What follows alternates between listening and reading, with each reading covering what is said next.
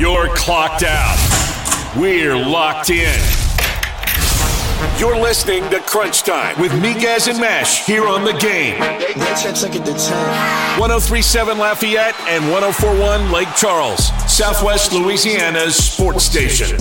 Happy Hump Day. Welcome to Crunch Time here on The Game at 103.7 Lafayette, 104.1 Lake Charles, your home for the LSU Tigers and the World Series champion Houston Astros. It's your main man, Matt Miguez. The Game hotline is 337-706-0111. And here in Acadiana, you can watch us on the simulcast at Stadium 32.3 and Channel 133 on LUS Fiber. The Genesis Invitational starts tomorrow. Tiger Woods makes his return to a golf course for the first time in 7 months. We'll talk about that today. Speaking of invitationals, the Clearwater Invitational taking place in Clearwater, Florida. No surprise there. We will preview that with our friend Justin McLeod. The Raging Cajuns have a tough sled of games ahead of them. We'll talk about that. And LSU basketball came about 4 seconds closer to getting their first victory of 2023. We'll recap that with our friend Zach Nagy and much more. Once again, if you want to get in on the Game hotlines, 337-706-0111. Let's bring in my main man, the producer extraordinaire, Mr. James Mesh. James, happy Wednesday. It's February the 15th, which means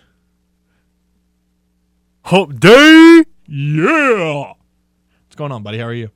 It's going well. How about you? I'm doing stupendously. Absolutely fantastic. The birds are chirping. The sun is out. Life is grand. Couple of bets hit. You're just on Life is grand, man. I'm on top of the world. You're on cloud 11 right now. Not cloud 9 and not cloud 10. I think it's fitting for me to break out this phrase. Oh. I'm living the dream. Oh! Your poll question of the day. We're getting off topic here. The poll question of the day. Mardi Gras is in 6 days. What is your favorite flavor of king cake? Is it the traditional, just the plain cinnamon will do for you? Is it a cream cheese type of filling, whether it's chocolate, strawberry, however you want to do it? Is it a fruity filling? I've seen people like the lemon cheesecakes or king cakes. You know, is that kind of more your groove? A lot of people like strawberry. Or, yeah, pecan praline, whatever. You know, like what's your favorite, your go-to king cake? So far, 38% say cream cheese, 35% say traditional, only 8% going fruit, shockingly. And then the other 18% going other. It's a very loud 8%. It is a very loud 8% because when you look at the comments, like the first two that hit you, strawberry. I like fruit, especially strawberry. And then there's Ton. Chocolate. Definitely chocolate. All about the chocolate. Did I mention chocolate?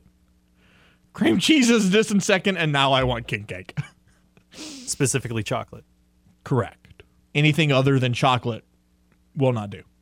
Ralph says pecan praline from Freeman's in New Iberia. Not a lot of positives in the berry these days, but trust me on this. A ginormous one is $30. Huge plain is $15. But you can get great meats and a Lazy Boy recliner under the same roof. Oh, man. Bavarian cream is my favorite. You know, I've seen some pictures that have been posted on this poll question. And we're going to get to the hotline, and then I'll come back and discuss the many intricacies of why a muffalata king cake is a million types of wrong. Let's go to the Game hotline. Antaginator, what's going on? What's going on, Mr. Miguez? Long time no talk, sir. How are you? Oh, if I was any better, I'd be dead. I mean, can't be better than that, right?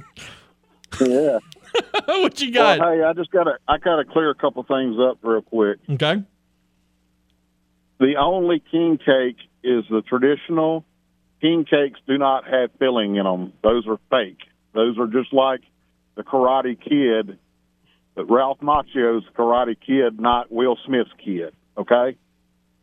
Fair enough. Second of all, y'all need to lay off the LSU basketball team because, I mean, dang, dude, we're so tired from winning between football and girls basketball and our number one in the country baseball team. I mean, we can't win everything. I mean, Real winners never get tired of winning. I mean, look, I'm not. Take it easy, bud. Appreciate you, man. You know, I'm not hounding on the LSU basketball team. I am a realist, especially when it comes to basketball. And we know it's a rough patch. We know that it's it's a bad hand that's been dealt to them this year. It's year one. You had to build a brand new roster from scratch. You're awaiting NCAA infractions, which you assume are still coming for you, but you're not really sure at this point. They probably will hit you when you forget, like, oh, damn it, I forgot that was still a thing. So there's a lot of things that go into the LSU basketball situation. Now, you're going to have your, McMahon can't coach in the SEC. Fire him. You don't know that yet. The guy's coached 25 games. We're going to see at least till end of year 3. And only 13 games in the SEC, 14 games in the SEC. You don't know that yet. So let's settle down a little bit on that. Give him 3 years.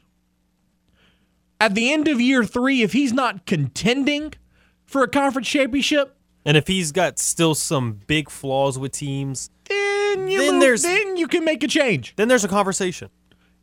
When year 1 hasn't even been finished yet, don't come at me with that. Just don't even do that. Okay, Muffalata King Cake. Now, I am from Louisiana. I've lived here my entire life. There are 2 things that I love. Well, there's many things that I love, but 2 things. I do love king cake, and I do love a good muffalata sandwich. Together,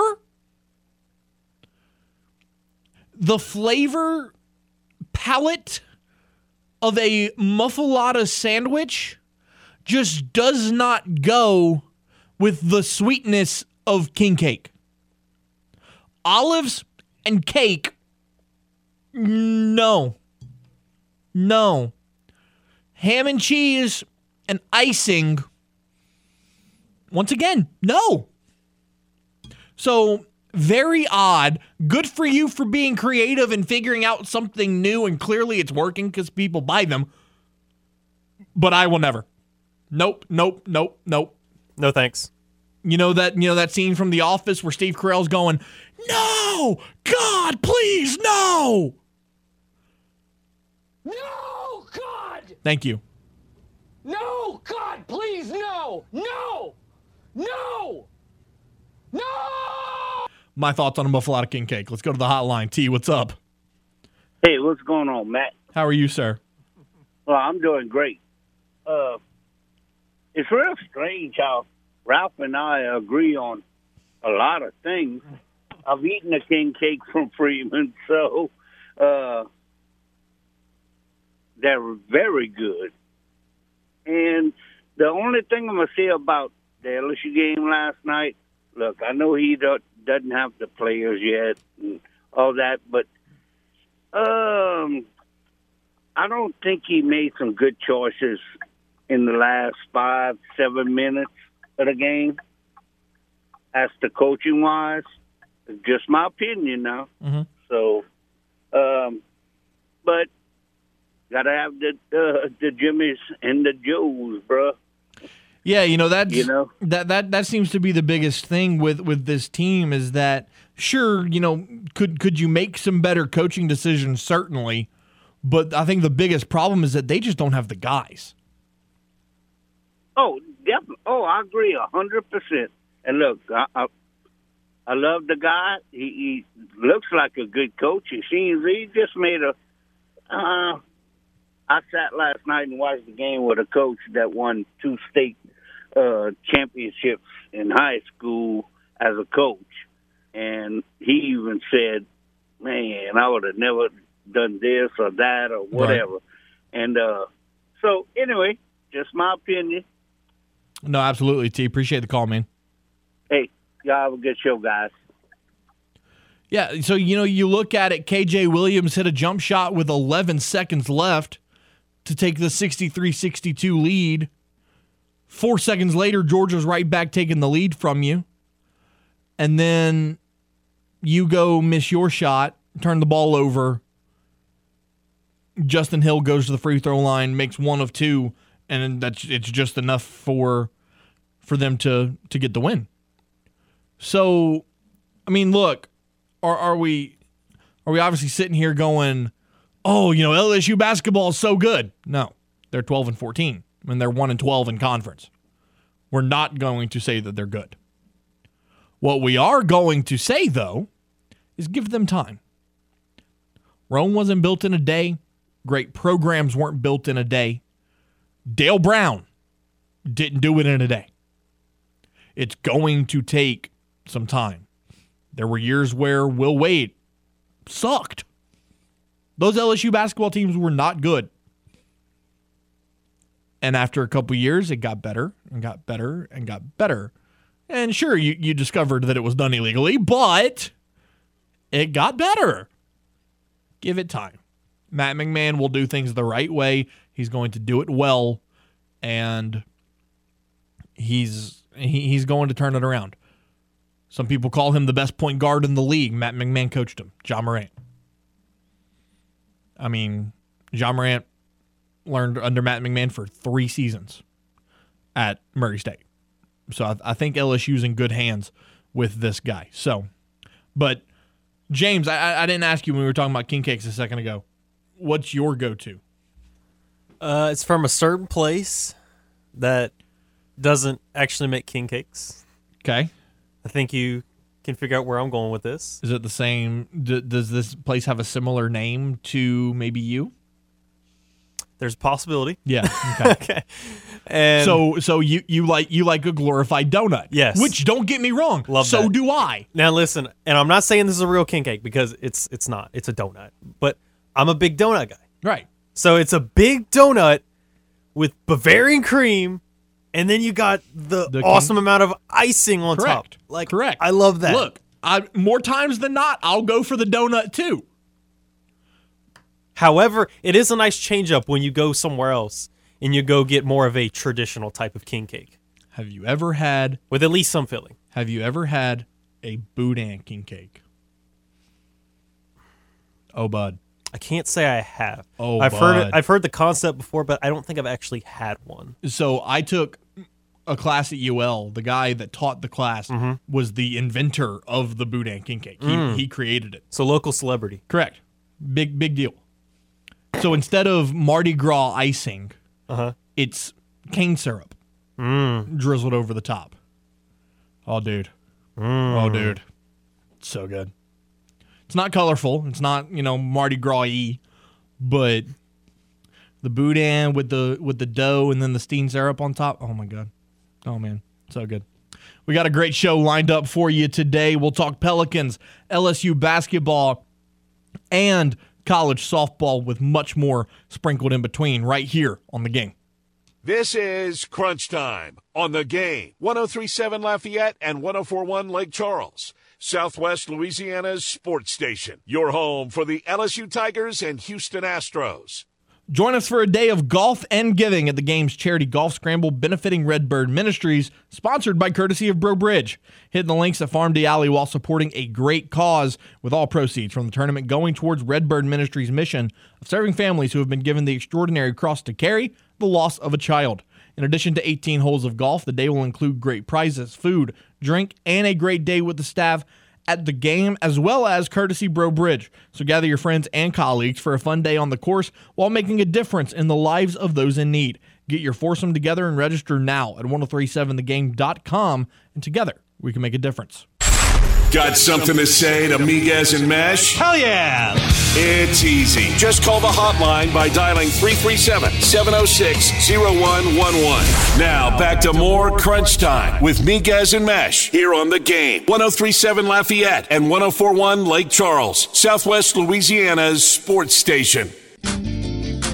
Man, the Daytona 500 is on Sunday. You know what they say, James? Rubbin is racing. Rubbin is racing. Drivers get mad nowadays when, their cars bump and just, man, rubbing's racing. That's what you got to do. You do what you got to do to cross the checkered line first. Whatever it takes. Dale Sr. used to spin people out to get wins. I mean, you do what you got to do. Rubbing's racing. It's like a GTA race. That would never happen now. People would get so butthurt nowadays if you just spun a guy out in the final turn just to go get the win. Can't do that anymore. Dale Sr. made a career out of doing stuff like that. I read a book about Dale Sr. one time, and a reporter had asked him, why do you feel the need to spin somebody out in order to get a win? He said, you win at all cost. Whatever it takes. He said, there are no friends in this sport. He said, you cross the line first, and you do what you got to do to get it done. I mean, not necessarily wrong. Looking at some top stories in the world of sports. Tiger Woods preparing to return to the course after 7 months away from the game of golf. He played 16 holes today in the Genesis Invitational Pro-Am, which is the yearly tournament that he hosts at Riviera Country Club in Los Angeles. If you remember, his tragic car accident 2 years ago he was on his way to the Genesis Invitational. So nearly 2 years to the day, he returns to Riviera Country Club. He will take part in the tournament this weekend, paired with Rory McIlroy and Justin Thomas for Thursday and Friday. And, listening to Tiger, he seems very confident in the way that he is able to play. And he said, I wouldn't come out here and compete if I didn't think I could win it. And I love that. And I love that mentality from Tiger. But here's the thing. And I think it's something where when you look at the grand scheme, you got to take it one step at a time. Ever since Tiger's accident, he hasn't been able to complete a 4-round tournament. So if I'm Tiger, my goal for this weekend at the Genesis Invitational is to play 4 rounds. Play 72 holes of golf. Play them somewhat okay. And move on. That's step 1. Finish a tournament. Then you can talk about competing for a win. But if you can't walk the 72 holes, you can't win a tournament. So I think the goal number 1 for Tiger is to finish a tournament and then go from there. But I will say this.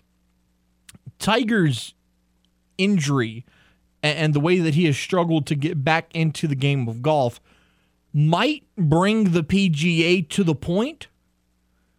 Maybe they start allowing golf carts.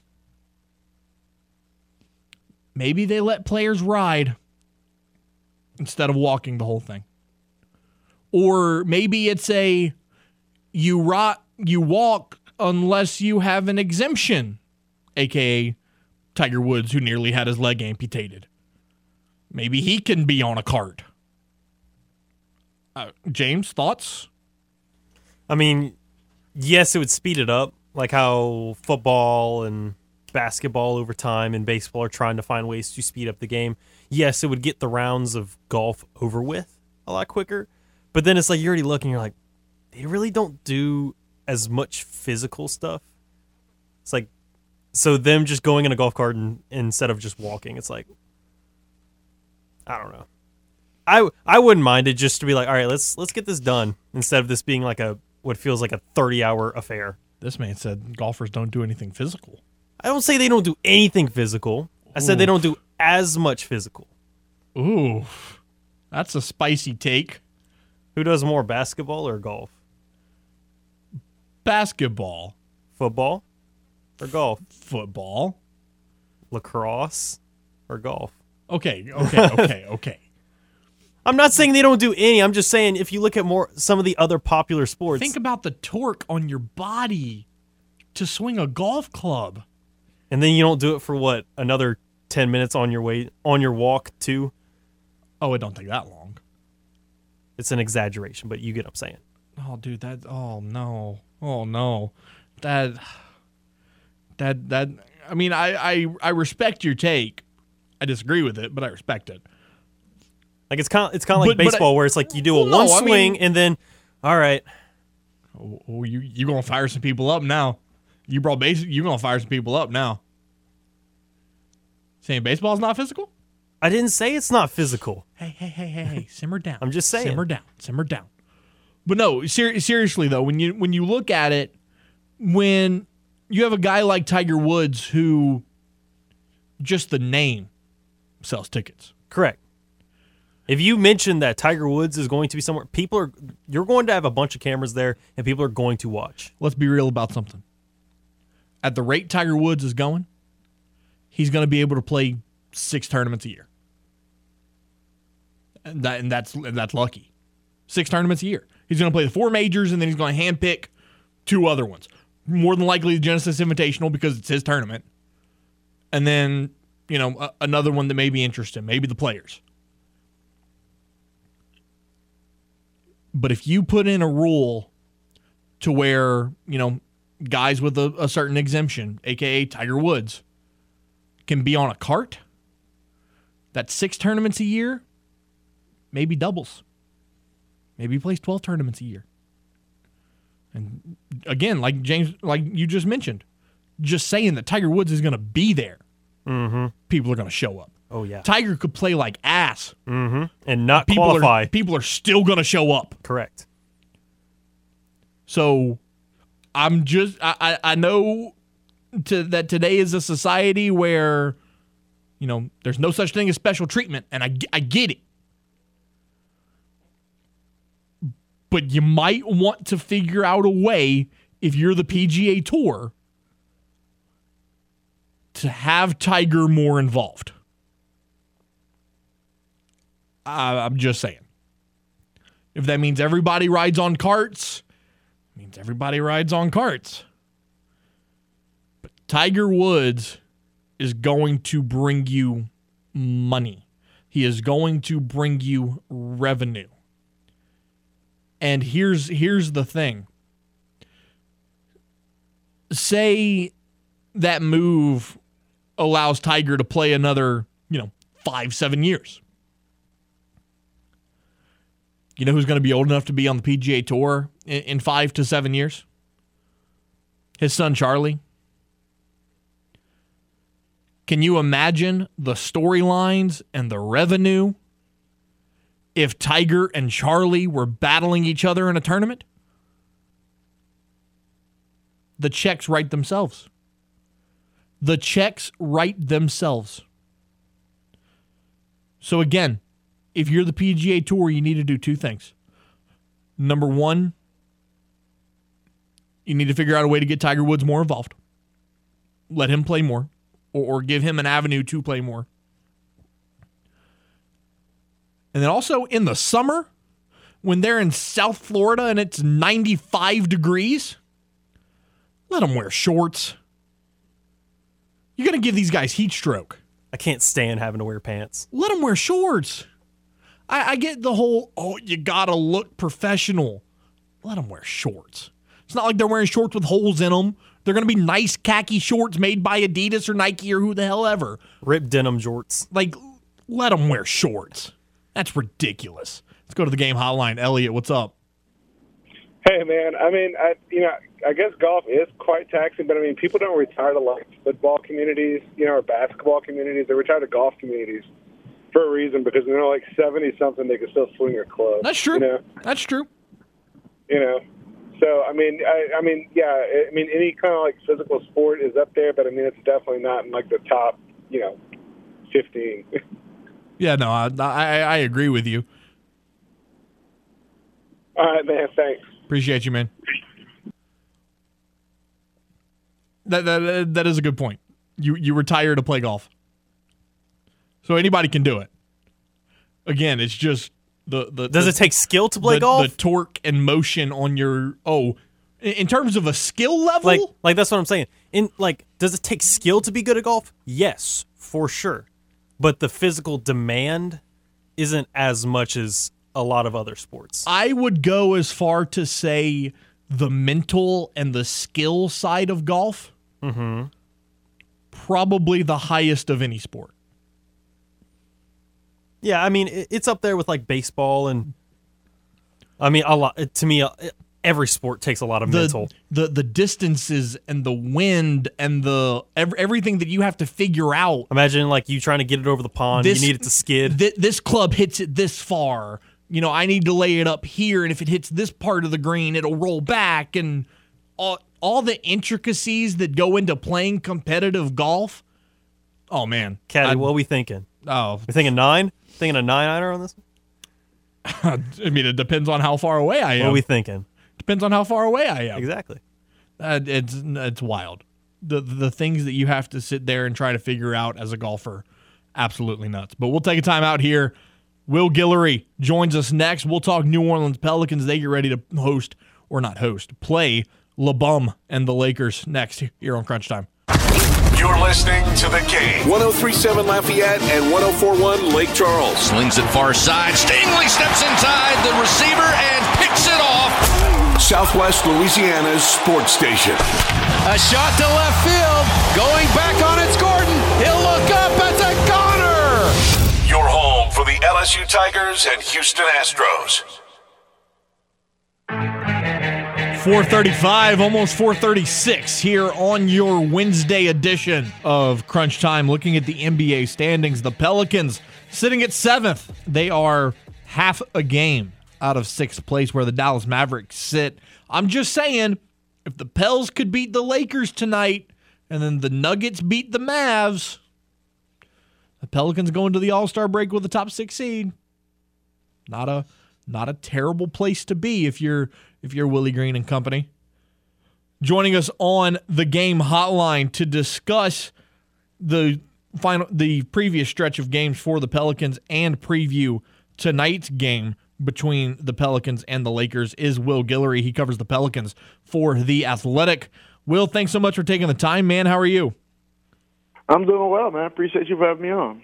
So, looking at the last stretch for the Pels, they've won 4 of their last 5, dropping that game to Cleveland the other night, 118-107. But really focusing in on Monday night, going on the road to Oklahoma City, getting tested, nearly tried to give it away there at the end, and were able to hang on 103-100. The storyline in that game was 34 points from Brandon Ingram. What can you say about B.I.'s performance ever since he came back from injury? Oh, I mean, he's been, he got off to a slow start. You could tell his rhythm wasn't quite there. I think he would tell you that he was fine. He was just missing shots. But I think just looking at him on the court, the way he was moving, he didn't feel like he was completely comfortable with his toe, and just the way he was able to move around, and just the way he felt. But I think, over these last 4 or 5 games, he's been incredible. I think it's some of the best basketball I've ever seen him play. And I think it was vintage B.I. at the end of that OKC game, just making tough shots. I mean, Lou Dort was basically inside of B.I.'s jersey, and he was still knocking down those mid-range jumpers. And, that's the importance of having your superstars, right, is being able to go on the road and win tough games with your best player, making big-time shots. And that's what B.I. did. And that's a game the Pels needed in more ways than one, right? That was a game against, like you mentioned, another team they're competing with for a potential play-in or playoff spot. And, the Pels have really struggled on the road this year. And that was a really nice win for them to get on the road against a good team. So I think that was a big confidence builder for them. The big storyline when you look at the New Orleans Pelicans this season has been the absence of Zion Williamson once again.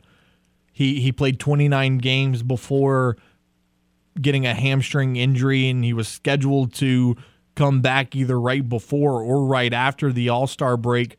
And now you're hearing some people say that he might not be back till late March. What's the latest that you've heard on Zion? Where does he stand on his injury timeline? Yeah, it's just really unfortunate because, we continue to push this timeline back of how long it's going to be before we actually get to see Zion, Brandon Ingram, and C.J. McCollum play basketball together. It seems like forever since the last time we saw those 3 guys suit up in the same game. And, it's only been, 10 games total with those 3 together. It's just really unfortunate. I think it's just one of those things where, hamstrings are very hard to predict. You never know that you'll feel good on it one day and then you make a wrong move and boom, you're out for another, extended stretch. And I think it's probably going to be a while before we see Zion again. I think the initial injury was a pretty serious one, and they understood that, and they wanted to give him as much time as possible to get back, but now re-aggravating it.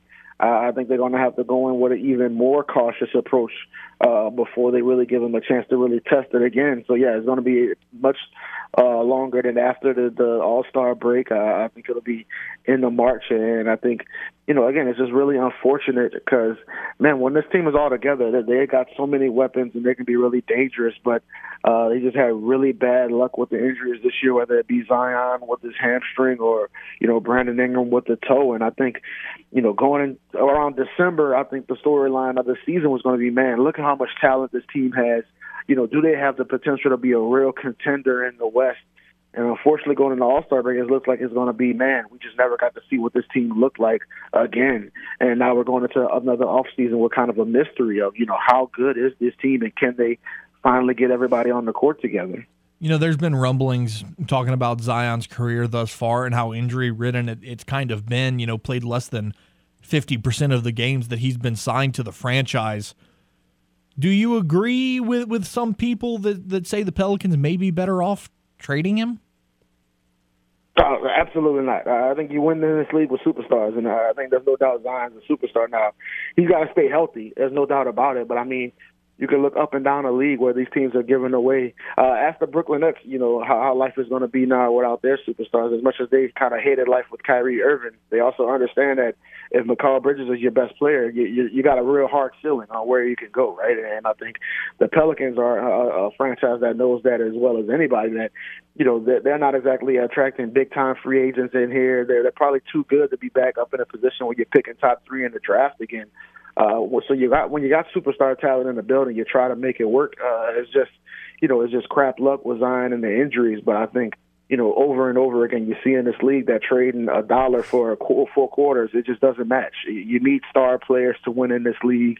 You're not going to go anywhere without those guys. Like I said, Brandon Ingram's of the world who can go on the road and win those big games for you. And as great as B.I. is, I think the way that this team makes that big leap, that where they can really consider themselves a championship contender, is with Zion Williamson becoming the superstar talent that we've seen the potential in him.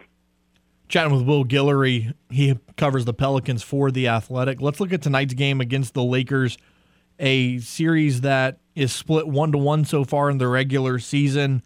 Looking at tonight's game, though, LeBron trending towards not playing tonight.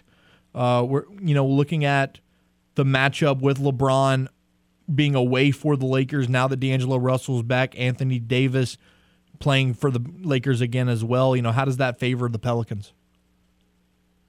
Yeah, I think it's going to be a real big game for both teams, and I think that's something we're probably going to be saying every single day for the rest of the season in the Western Conference when there's 2 Western Conference teams playing.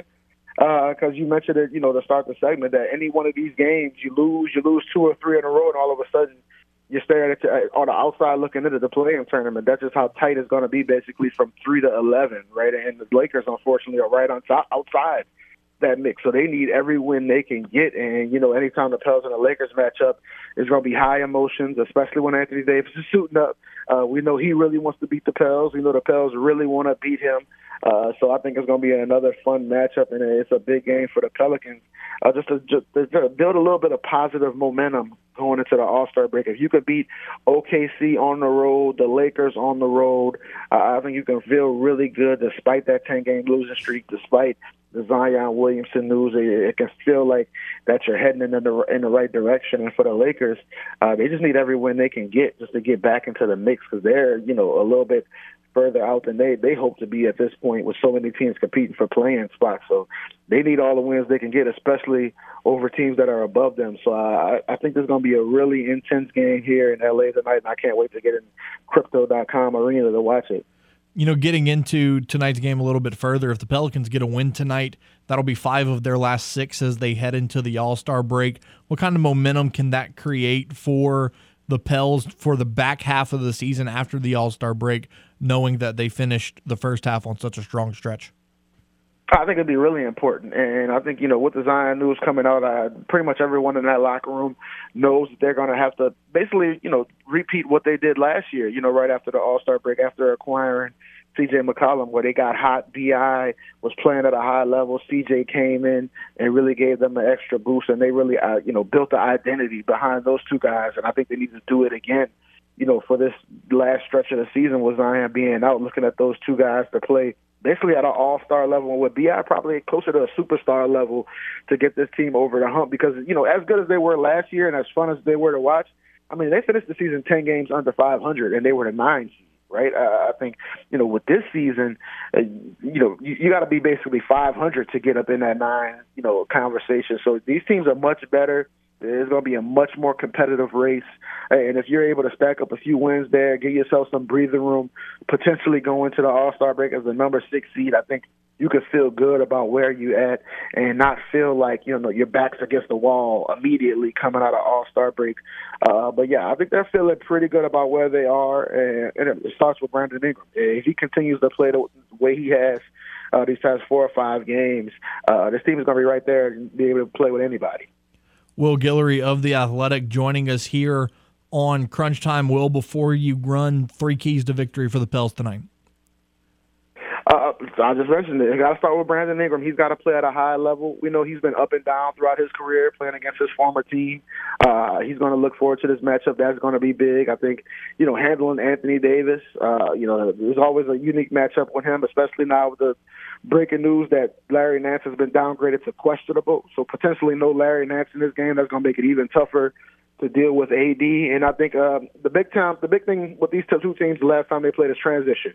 If the Pelicans can keep the Lakers from getting out in transition, getting those easy buckets, force them to execute in half court, I think they'll have a really good chance. If LA can get out, get some easy baskets, I think it's going to be tougher for the Pels to keep up with them with that Laker crowd behind them. We'll appreciate your time. Enjoy the game tonight, and we'll talk to you again soon. Appreciate you, man. And there he goes. Will Guillory covers the Pelicans for The Athletic. Pelicans and Lakers inside Crypto.com Arena tip-off set for 9 o'clock tonight. Gotta love West Coast games. Take a timeout, wrap up hour number 1 right after this. This is Crunch Time on the Game. 103.7 Lafayette and 104.1 Lake Charles. Southwest Louisiana's sports station. Your home for the LSU Tigers and Houston Astros. The Game is throwing you something far better than cheap plastic beads this Mardi Gras. Score a $500 Visa gift card. Just download the Game mobile app, open the app, and click on the Mardi Gras Moolah tab, and you'll be on your way to winning a $500 Visa gift card. It's the Game's Mardi Gras Moolah sweepstakes. Download the app, win money. It's just that simple, and it's all from the Game, Southwest Louisiana's sports station. Tune in every weekday at 8:15 a.m. and 3:15 p.m. for the LSU Sports Update, presented by Tibbs Trailers here on the Game. 103.7 Lafayette and 104.1 Lake Charles, Southwest Louisiana's sports station. Let's keep those votes going for the foodie poll question of the day. What's your favorite king cake flavor? We had talked about it a little earlier. Mine, I like to do Bavarian cream. Matt, what's yours exactly? Chocolate. You're a big chocolate guy. That's right, because you love everything chocolate. Yes. You're just a big chocolate. You're not big on fruits. I remember when we were doing the candy draft. You were like, James keeps picking all the fruity candy, and you just went straight chocolate the first 3 or 4 picks. I mean, because chocolate is my preferred, but I wouldn't say I hate fruit or dislike fruit. I love strawberries. You have a secret hatred for Twizzlers. You know what I ate last night? I had chocolate covered strawberries last night. So there's fruit for you. Still had chocolate. I mean, I understand. Still had chocolate. I kind of want to talk about the Celtics Bucks game for a little bit. But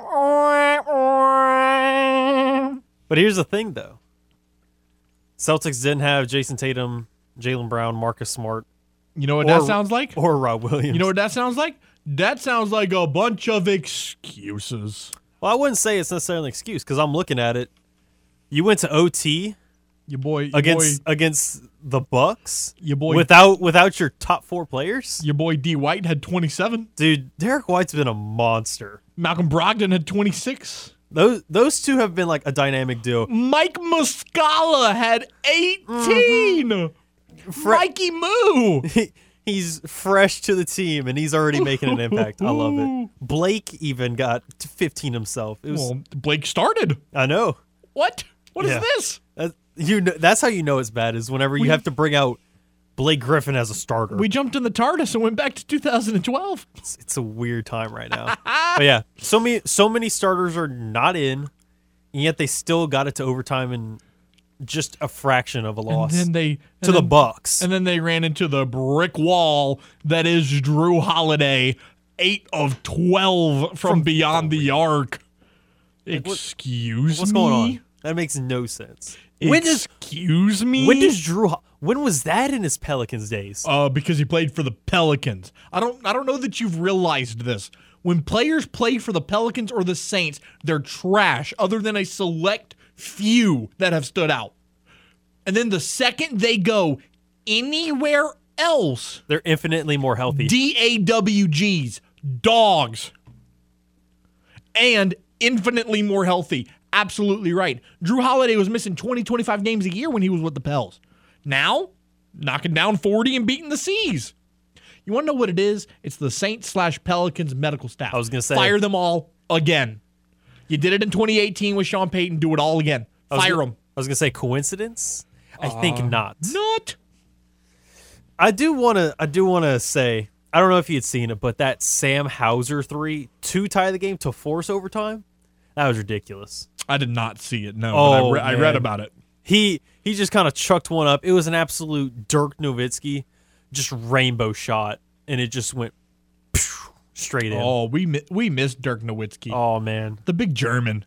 he was nasty. Oh, dude. Freaky. He was a freaky guy.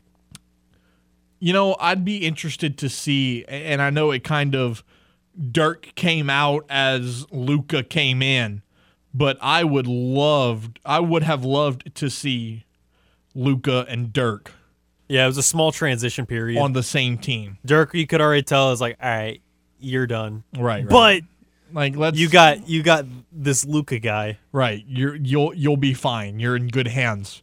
I'm out. I'm going back to Germany. Guten Tag. Oh, James Mesh, don't you ever change. But no, so, you know, you look at it, and as a Celtics fan, you talked about missing your top 4 guys. You lose by 6 in OT without your top 4 guys To the Bucks. to the Bucks. You got to feel pretty good about yourself. That's what I'm saying. I wasn't making an excuse for the Celtics. Like, man, you didn't have the 4. No, I'm saying this was really impressive. The fact that you didn't have Smart, Tatum, Brown, or Williams. But you know what's going to happen. And Al. You know what's going to And happen. Al. I didn't see Al in there. Because you're talking about how great it was to see all those reserves step up. Oh, no, I'm sorry. Rob did play. It was Al that was. What's that didn't play. gonna happen is the next time you guys play the Bucks and you have Jason Tatum and you have Jaylen Brown and Marcus Smart, the Bucks gonna beat y'all by like 30. It's gonna happen. It's the law of NBA karma. No.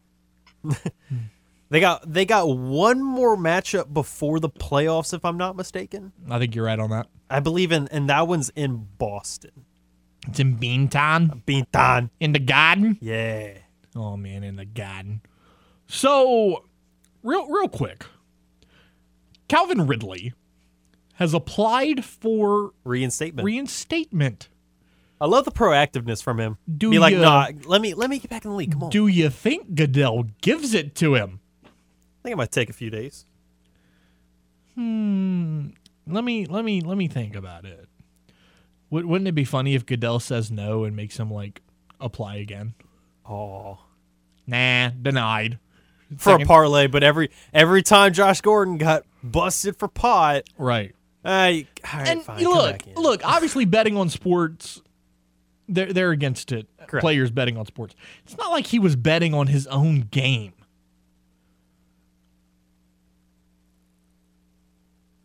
Like, it'd be one thing if he was betting on his own game, but it was other games in the league, was it not? He wasn't betting on his actual performance. That's a problem. But if he was betting on other games throughout the league, I don't think that that's a big deal. But, you know, rules are rules, and you can't break them, and it is what it is. But like you just said, if you're going to let Josh Gordon back in the league 5 times and that dude never learned his lesson. The sources say his parlays included the Falcons to win. Okay, but that's okay. But that was his team. Yeah, that's a gray area. That's a gray area. We'll dive into it a little deeper a little later on the show because I do have a take on that because he bet on the money line, not on his own performance. I don't know, whatever. Hour number 1 in the books. Hour number 2, we're going to kick it off talking LSU basketball with our guy Zach Nagy of LSU Country right here on The Game. You're clocked out. We're locked in. You're listening to Crunch Time with Miguez and Mesh here on The Game. 1037 Lafayette and 1041 Lake Charles, Southwest Louisiana's sports station. It's hour number 2 of Crunch Time here on The Game, Southwest Louisiana's sports station, and your home for the Houston Astros and LSU Tigers. Matt Miguez, James Mesh. The Game hotline, 337-706-0111. And here in Acadiana, you can watch us on the simulcast, Stadium 32.3 and Channel 133 on LUS Fiber. In hour number 1, we talked favorite flavor of king cake. We talked about Tiger Woods returning to the golf course for the first time in 7 months. And we previewed the Pelicans versus Lakers tonight in Los Angeles. Hour number 2, we're going to talk college softball. Louisiana traveling to Clearwater, Florida to take part in the TaxAct Clearwater Invitational. Justin McLeod will preview that matchup with us as well as LSU's weekend of games. And we will also talk some NASCAR. Daytona 500 is Sunday, and we have some audio from the first Daytona 500 press conference of the week. But right now, LSU men's basketball falling just short 65-63 last night. Zach Nagy of LSU Country for Sports Illustrated, he joins us on the Game hotline. We'll recap that matchup and much more. Zach, thanks for taking the time, man. How are you? Of course, guys. Doing great on this end. How about you guys? Doing well, doing well. So, looking at this LSU game last night, it was a game where LSU had a 2-point lead at the halftime break, and then came out in the second half still, keeping themselves in the matchup, finding ways to either take the lead or keep it close. And then right there at the end, things just kind of seemed to implode. Yeah, that's exactly the case. And, 19 turnovers just isn't going to cut it in the SEC, no matter the opponent, even if it's a Georgia squad that's not really, at their best this season. But 19 turnovers is going to do that to you. But, you got to look at the positives of this team. It's hard to, but they played better than they have all SEC play yesterday. So yeah, it's been a brutal stretch for this team. They came out flat in those final 5 minutes out of a timeout, and it just wasn't the end result that they were hoping to get. But you got to look at the positives, like I was saying. Offensively, it was one of their better performances, and you're getting really good production from your freshmen. Whether it's Jalen Reed, you're seeing Tyrell Ward inserted into the starting lineup. Sean Phillips is giving you pretty solid minutes as well. So, you're starting to get some continuity there. You're letting your youngsters get some play. It's a work in progress, but obviously yesterday didn't go as planned. You look at the numbers, and you talked about Sean Phillips getting 7 boards in his 11 minutes of work. But one thing I noticed is that he didn't put up a single shot. How do you get your freshman who is good on the glass to maybe get some offense going as well? You have to feed the post, and it's something that they've struggled with all season. It's getting inside consistently and finding that consistent, offensive attack. They shoot the 3 ball just at a tremendous rate. And for a team that's shooting it at a tremendous rate, they're not shooting it particularly well. So forcing the ball inside, having defenses collapse on KJ Williams, which will free open Sean Phillips, is something that this offense needs to continue to work on as the season winds down. And you need to get him some touches, like you're saying. You need to get him some shots. You need to let him get more comfortable in the offense and work from there. Force the ball inside, work in the pick and roll. Sean Phillips is extremely, extremely athletic for his size. He has very good footwork that's continued to improve. So, you need to continue to get the pick and roll going, hit him on the roll, and work from there. And, as you look ahead for this team, they play South Carolina on Saturday, who is equally as bad as they are, 2-11 in SEC play. Is this a game where LSU would finally have the opportunity at home to get a win for the first time in 2023? Absolutely. It's a winnable game, as was yesterday. You had the chance to get on a 2-game win streak and start to close out the year on a high note.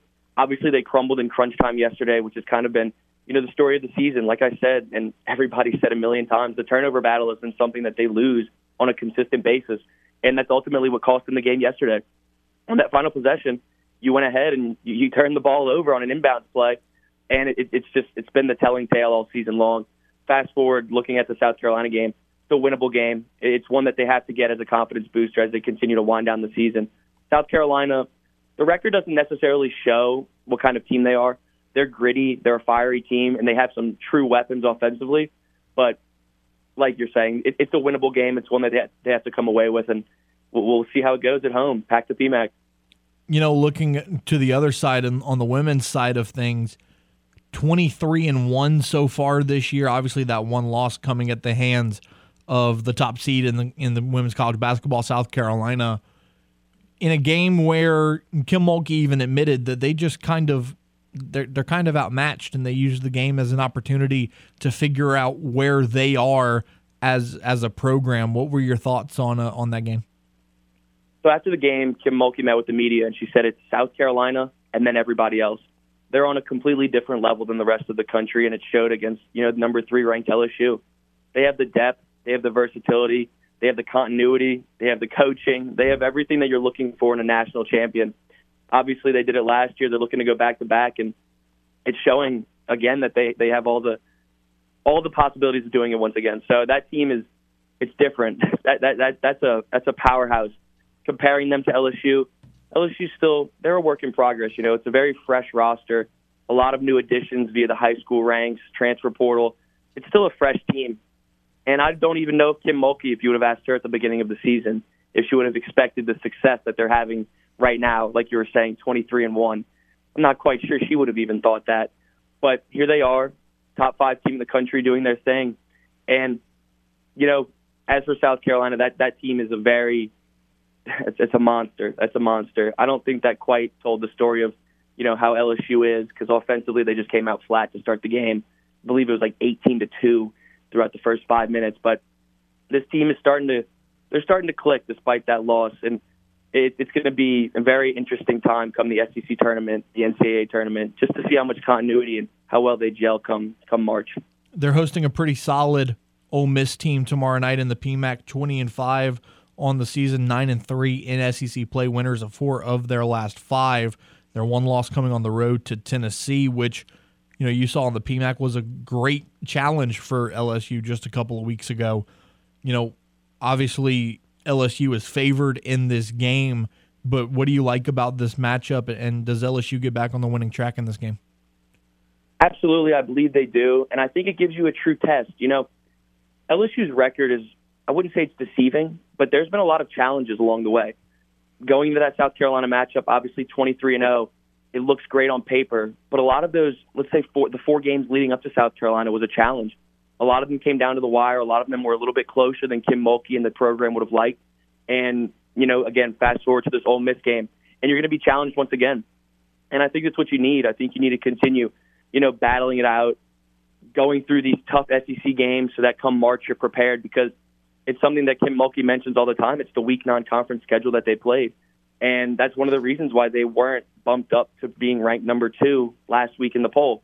It's because some people in that realm don't necessarily believe that conference schedule was of what it should have been, like somebody like South Carolina was playing. So a game like Ole Miss, it'll give you a challenge. It'll prepare you for March. It'll prepare you for the SEC tournament, and I think it's everything that they need. I do believe that they'll come away with a victory, but, again, it's a challenge that they'll need once again. LSU baseball kicking off Friday, unanimous top seed in the country going into this 2023 season. They host Western Michigan for a 3-game set. What are your thoughts on this matchup with the Broncos, and really what's the expectation for this LSU team for opening weekend? It's Omaha or bust. It's championship or bust. Obviously, they lost just a pitcher with tremendous upside in Grant Taylor for the season. He tore his UCL. He's going to be getting some Tommy John surgery and working from there. But you have tremendous depth at your pitcher, so it's not the biggest loss in the world, but it certainly puts a damper in your plans. As for the matchup this weekend, it's showtime. It's showtime for this team. It's time to prove that they're not just, a preseason ranking. They're not just a super team. They have to show it. They have to come to life. You have so many dominant forces on the field at one time.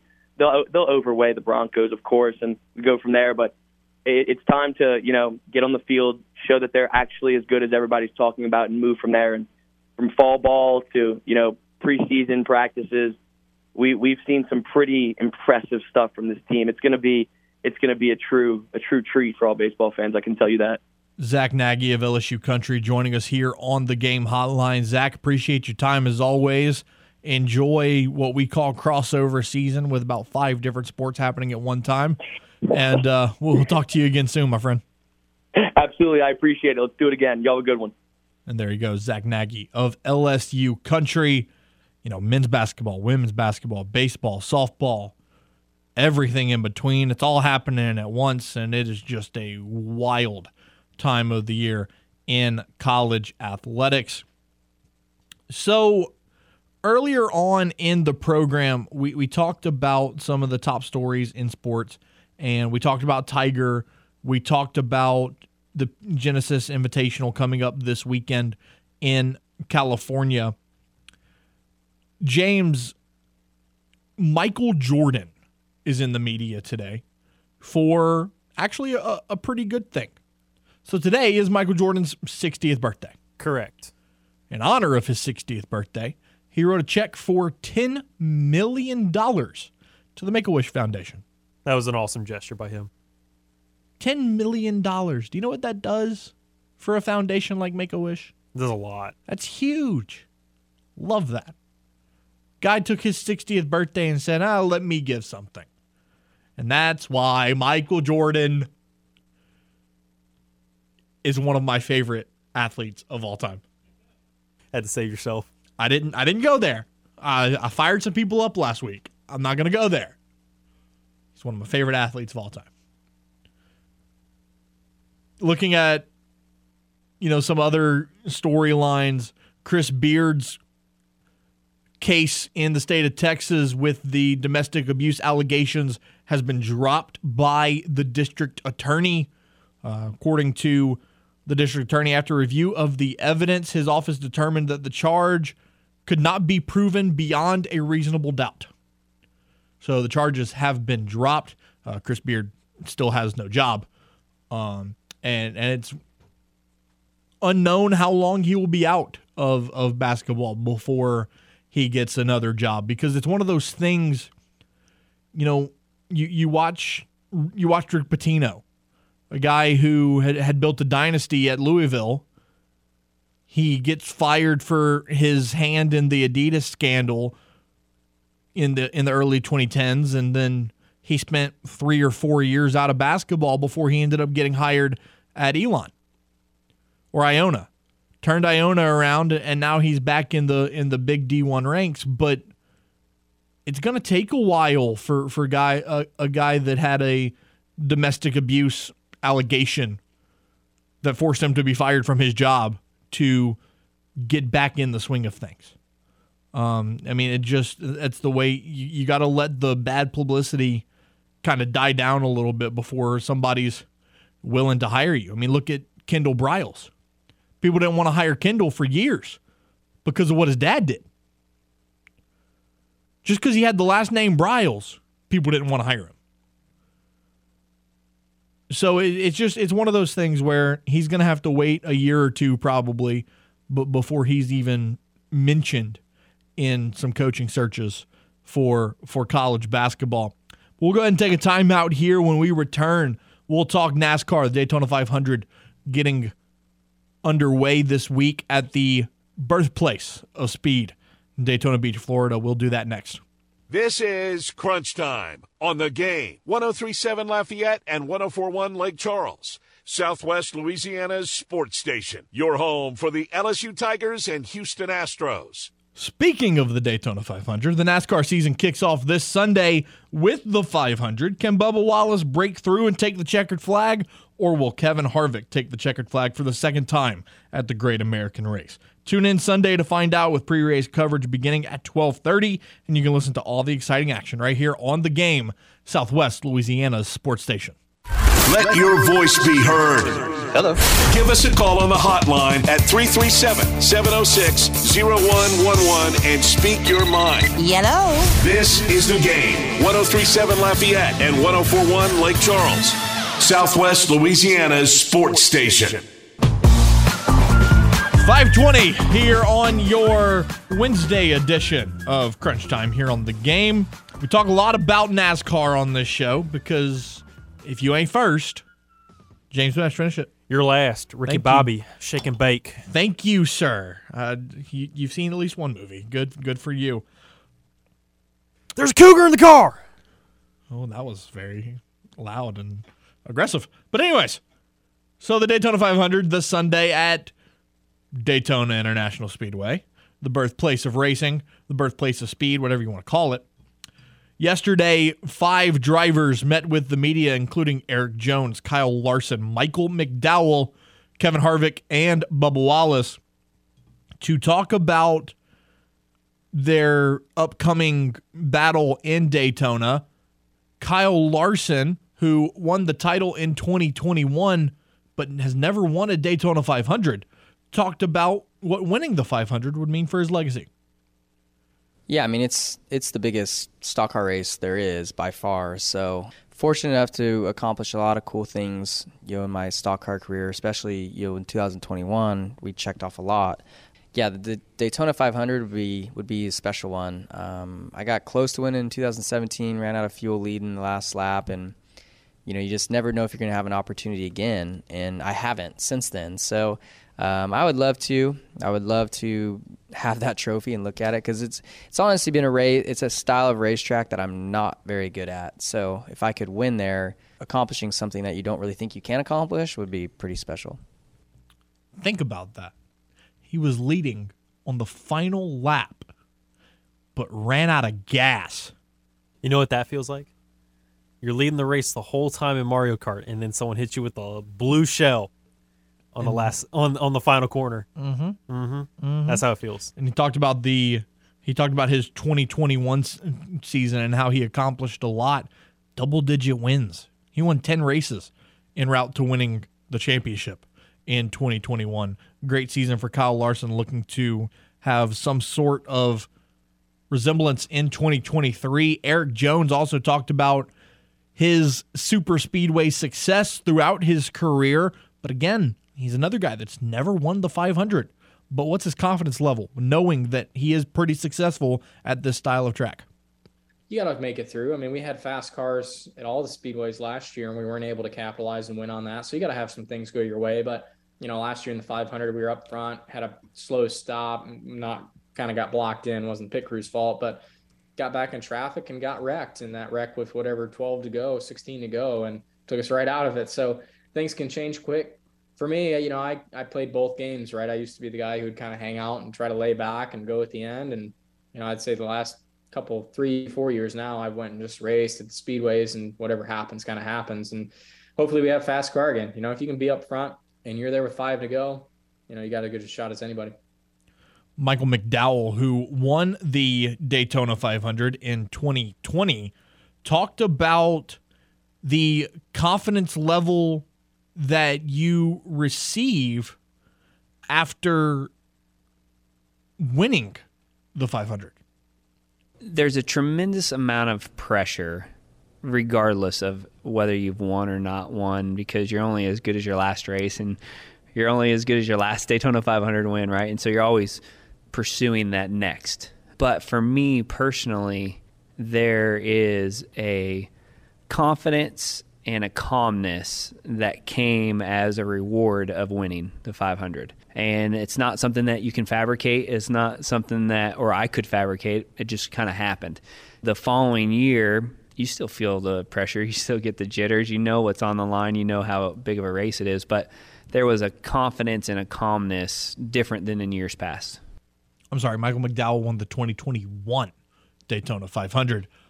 But, the point remains, it does add an elite level of confidence to you walking into a track that you know what it takes to win, you know the formula, and now you just have to out-adjust everybody else. But another guy who knows what it takes to win here is Bubba Wallace. He finished second at the 500 last year, and since then he said he worked on developing himself into being a better speedway racer. When it was trucks and Xfinity, I would just be ho-hum, boom, wrecked. And I hated it. I hated speedway racing. But then got into the Cup car, did the July race, filling in, and had a blast. And it was like, damn, this is actually pretty fun.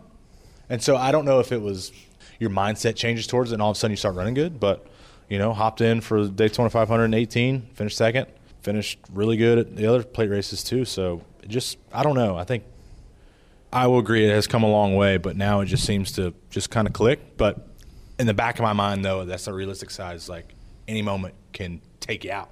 Like you could be done lap one. He said, damn, this is kind of fun. This guy. And then Kevin Harvick talked about, the importance of the 500 to get your season started the right way. And again, he's one of those guys that's won it before and knows what it takes. When you're around this sport for a long time, you understand the importance of having that Harley J. Earl trophy and having your name on it. And when you look at the names that are on it, you understand the significance of who's won the race. And, if you've done your job and properly understand what NASCAR racing is all about, Daytona has that huge significance of what we are all about, and with the racing on the beach and how it's migrated into the biggest single race in our sport. Understanding the significance, and especially the Daytona 500 is important. Yeah, to think that this race began by cars literally running in a straight line on the beach to where they've gotten now. But looking at this year's race, James, some early odds are out, and I've got to get your thoughts because we're gonna have to pick a 500 winner. It's gonna have to happen. So you've got two guys up at the top that are actually teammates, and Kyle Larson and Chase Elliott. Right now, they're both at plus 1,000. Denny Hamlin plus 1,100. Joey Logano, the defending champ, is at plus 1,400. Ross Chastain plus 1,600. And then you have Jimmy Johnson. Now, Jimmy Johnson is a 7-time NASCAR champion. But when you look at Jimmy Johnson, he has not raced NASCAR in 3 years. But he has won the 500 twice, in 2006 and 2013. His odds are plus 4,000. Throwing $1 on that? They're like 50 cents. Right. Something's got to come out of this. And then you go way down the list, and poor BJ McLeod at 75,000. I mean, if that guy finds a way to win it, then we're all rich and famous, ain't we? What, put $1 on everybody? Right. From Harrison Burton at 7,500 down, just put $1 on all of them and hope there's a massive wreck at the end and somebody just squeezes in, because that happens sometimes. So at that point, would you feel comfortable putting Jimmy Johnson at least top 3? A top 3 finish? Ooh, what are the odds on that? Plus 1,200. Oh, I would take that. Yeah, absolutely. I will never bet against Jimmy Johnson. I mean, that guy, he has won the NASCAR championship 7 times. The only 2 other drivers in history to win it 7 times, James, they're 2 names that you've probably heard of as well. Dale Earnhardt Sr. Yes. Richard Petty. Yes. Yeah, there's only been 3. Only 3 drivers in the history of the sport have won 7 championships. So I'm never betting against Jimmy. Now, he's not running the full season. He's going to pick and choose, how he wants. He's kind of pulling a Tiger Woods right now. Just kind of running what he wants to as he feels like he has the opportunity to. But 7 championships, 83 wins, 222 career top 5 finishes. That guy, Jimmy Johnson. Plus 4,000, like I said, I'm throwing $1 on that and seeing what it gets me. Chase Elliott, on the other hand, I like Chase Elliott, so I could see myself throwing 5 or 10 down on Chase Elliott. But anyways, once again, Daytona 500 airing live on our station, pre-race beginning at 12:30 on Sunday. We'll take a timeout here. Justin McLeod joins us from Orlando, Florida. He is at the Clearwater Invitational, and we will preview Louisiana's road to a great weekend in the Sunshine State right here on The Game. A recent survey said that Game listeners prefer our station than filing their taxes. Take that, taxes. This is The Game. 103.7 Lafayette and 104.1 Lake Charles, Southwest Louisiana's sports station. 35 here on your Hump Day edition of Crunch Time. Matt Miguez, James Mesh. The Game hotline's 337-706-0111. Jerry Glasgow and the Louisiana Raging Cajuns in Clearwater, Florida for I have no other way to put it other than a very challenging tournament. In the TaxAct Clearwater Invitational, Justin McLeod of Extra Innings Softball joins us on the Game hotline.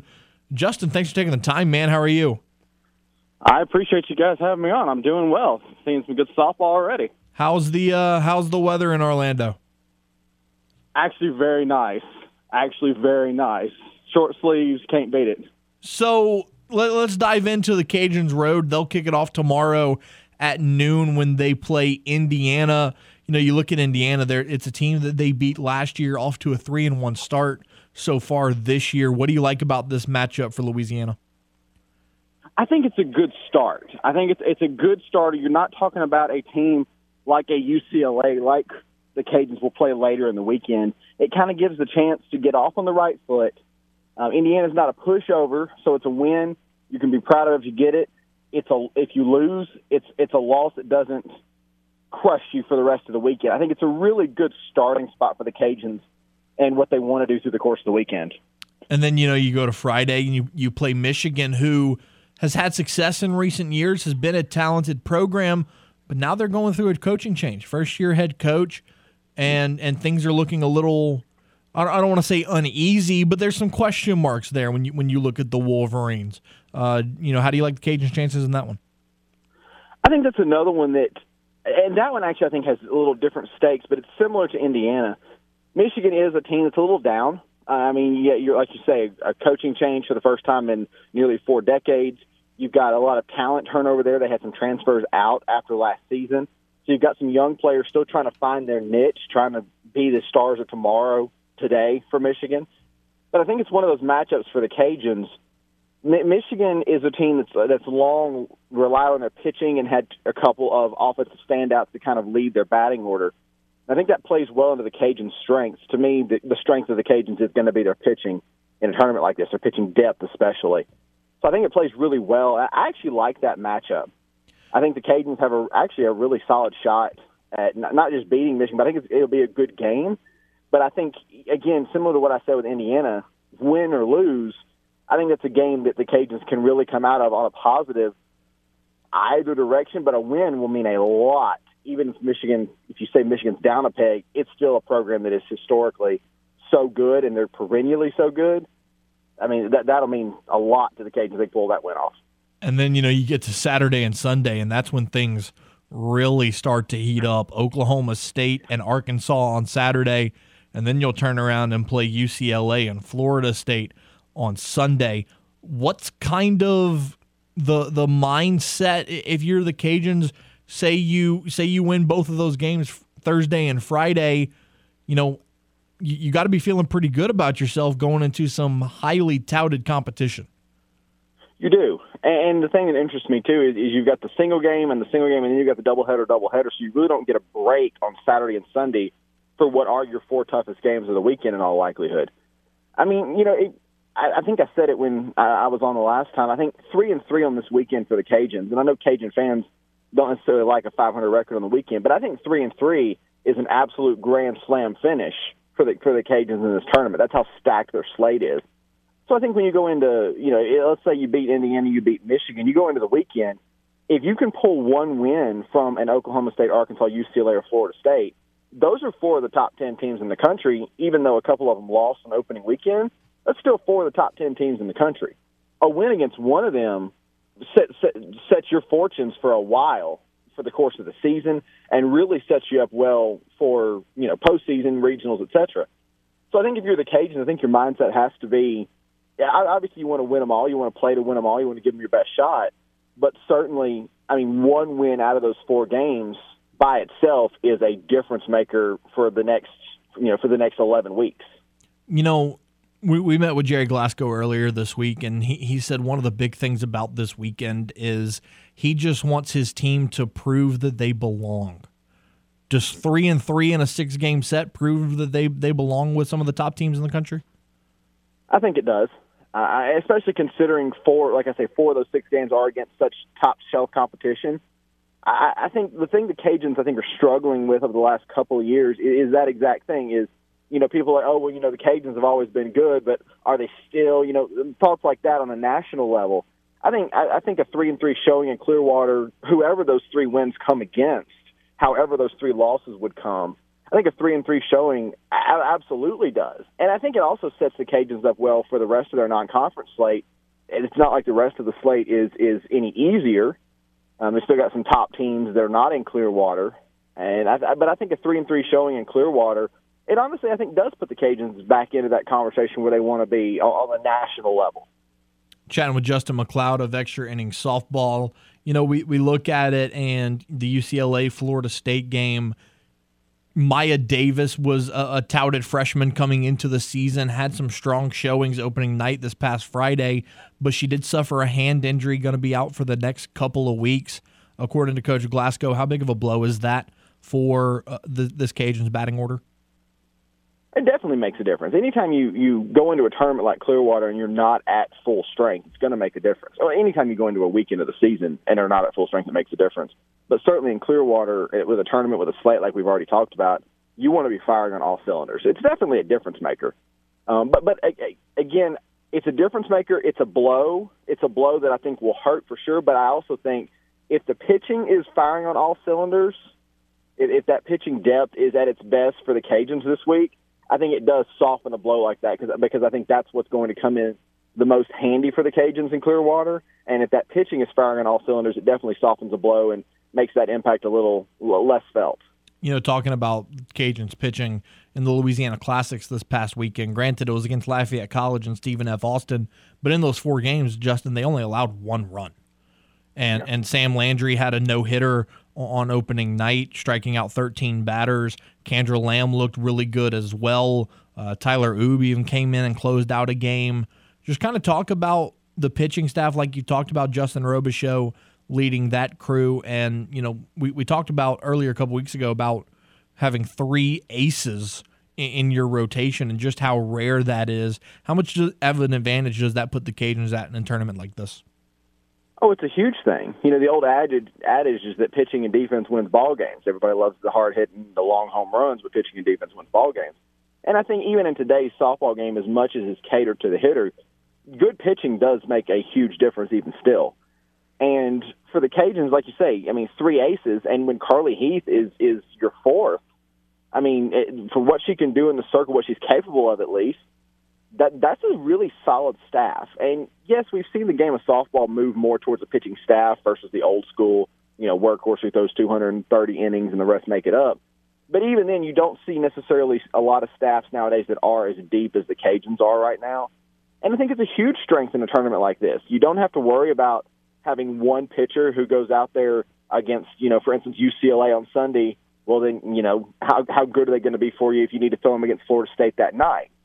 Again, with those double headers against two top-level opponents in the same day, having that depth makes a huge difference because you can throw one pitcher in the morning, one pitcher in the evening, and still have another one of those three aces and Carly Heath. You can do so much with that pitching depth.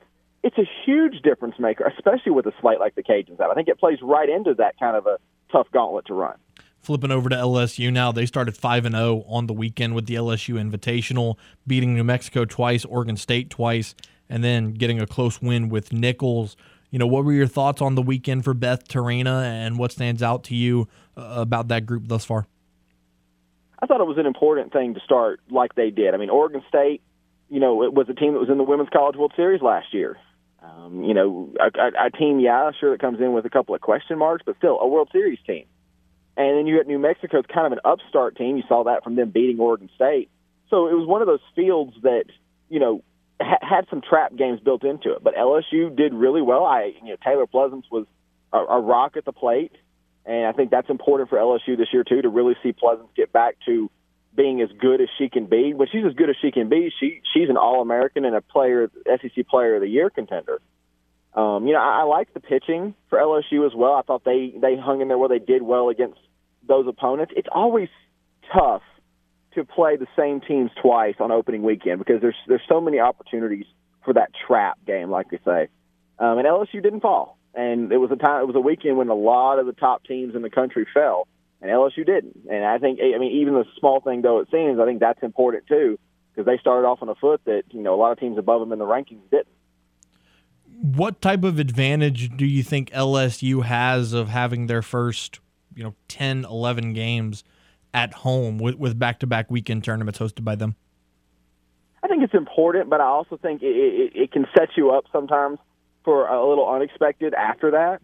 It's important, especially if you can get off on the right foot, like you say, like they did with Oregon State. They've got Utah among the others coming in this week. So you've got some teams coming in that are not pushovers. You're not talking about a bunch of smaller market teams. They've got some competition. So you kind of can get off in front of the right foot. You can get off on the right foot in front of we know what the LSU fan base is. And so that is important. And it's good when you especially get off to a winning start to be able to do so in front of those fans, because those fans will back you up when you're winning. They'll back you when you're losing most of the time, but they'll definitely back you when you're winning. And it sets you up well when you do get on the road. The one thing about it is, when you do get on the road, it can feel a little different. It's almost that kind of the adjusting, the settling in period you get when you start the season. You kind of almost get the same thing once you hit the road for the first time. So avoiding, extra jitters when they do hit the road finally is important. But starting at home is never a bad thing. A couple of weeks at home, sleeping in your own beds, all that kind of stuff. It's never a bad thing. Justin McLeod of Extra Innings Softball joining us here on the Game Hotline. Justin, appreciate your time as always. Enjoy Florida this weekend, and we'll talk to you again soon, my friend. Appreciate it. Thanks for having me. Always fun. And there he goes, Justin McLeod of Extra Innings Softball. The Louisiana Raging Cajuns begin their road in the TaxAct Clearwater Invitational tomorrow at noon, playing Indiana. And then Friday playing Michigan before the gauntlet really opens with Oklahoma State, Arkansas, UCLA, and Florida State in that order. We'll take a timeout, wrap up today's show right after this. This is Crunch Time on the Game. 103.7 Lafayette and 104.1 Lake Charles, Southwest Louisiana's sports station. Your home for the LSU Tigers and Houston Astros. Delta Media Corp is looking for self-motivated and hard-working individuals to join their team. Delta Media is currently hiring a human resources manager to manage the HR department, hire, interview, administer pay, benefits, and more. And in addition, we are also looking to add an account executive. Training is available, and if you are interested, send your resume to jcochran@deltamediacorp.com. Delta Media Corp is an equal opportunity employer. From the Louisiana Raging Cajuns to the latest with the New Orleans Saints and Pelicans, Miguez and Mesh cover it all. I'm not worried. I think it's something that I can get under control. Now back to more Crunch Time with Miguez and Mesh here on the Game. 103.7 Lafayette and 104.1 Lake Charles, Southwest Louisiana's sports station. 5:52. Let's get into the Pelicans and Lakers game, James, from our own perspectives. Look, I hate the Lakers. I hate LeBron James even more. I love the Pelicans. So go to LA and win. Finish the first half of the season or the first 60% of the season, because the All-Star break isn't the true halfway point of the season anymore. Finish it on the right foot. I've always found that funny. It's like the season's supposed to be the midway point, like the All-Star break. Correct. But no, you don't have it till there's 25 games left. We've already played 57. Finish by winning 5 of your last 6. And go into a week off because you don't play again till next Thursday. So it's 8 days. And now, Zion Williamson's out. So do you have anybody partaking in All-Star festivities? I don't think so. So it's a vacation. Take it off. Rest, relax. If you're nicked up with some injuries, take care of that. And be fired up and ready to roll next Thursday when the season resumes. But looking at tonight's game, C.J. McCollum listed as questionable. Larry Nance listed as questionable as well. Obviously, Zion and Dyson still out. LeBron doesn't appear that he is going to go. It's listed as LeBron is still questionable with that left ankle injury. Okay. So it doesn't seem like, because it's like doesn't appear good. It doesn't appear good, and it's like, even though you're really behind in the West you're not that far behind. So I feel like, are you really going to risk that? Correct. Especially when this is the last game before the All-Star break. If I'm the Lakers, I'd probably just rest him. But even factoring that in, the Lakers are a 5-point favorite with an over-under of 235. Taking the under. I was going to say, that kind of feels... The Lakers seem to hit the over, and they go to overtime a lot. I don't know if you've noticed a lot of their final results. They do go to overtime a lot. At the end of the day, I really just want the Pelicans to win. I want a big night from Brandon Ingram. I want a big night from Jonas Valanciunas. And then I would like to see Trey, Herb, Jose, one of them, to have a good night as well. If you can have 3 players have a strong night and then everybody else look okay, chances are you're probably going to win the basketball game. Especially if LeBron's not going to play.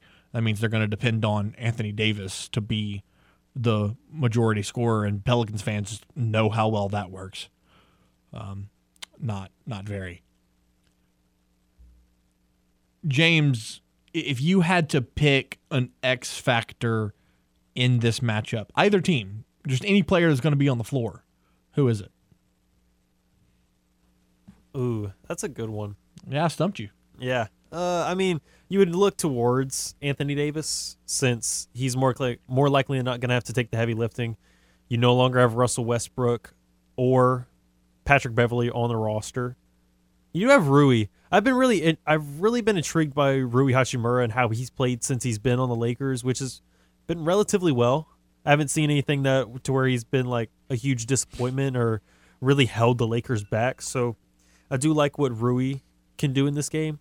I wonder about the pressure in the paint that the Lakers will impose, because watching players like Jonas, they tend to have a slow step and they tend to give up a lot of points in the paint, a lot more than I would like. And with the Lakers not being a excellent shooting team from behind the arc, I feel like that's something that you got to watch out for. You know who mine is? D'Angelo Russell. That is fair. That's right. D'Lo did go back to the Lakers. He did go back to the Lakers, and let me tell you why he is my X factor. He's played against the Pelicans 18 times in his career. Mm-hmm. He averages 19.3 points a game against the Pels, 6.1 assists and 4 boards. He's always played well against the Pelicans, and I think that continues tonight. Now, I think the Pelicans win the game, but I think D'Angelo Russell could have a pretty good night for LA. I want to take this opportunity to thank our guests, Will Guillory talking Pels, Zach Nagy talking LSU, and Justin McLeod talking college softball. For the producer extraordinaire, James Mesh. For the intern, Mr. Moses Campos, I'm Matt Miguez. Be safe, be well. Hug your mom and them, and we'll be back tomorrow. Same time, 4 to 6, same station, right here on The Game, 103.7 Lafayette and 104.1 Lake Charles. Southwest Louisiana Sports Station, and your home for the LSU Tigers and the World Series champion Houston Astros. CBS Sports Radio is up next.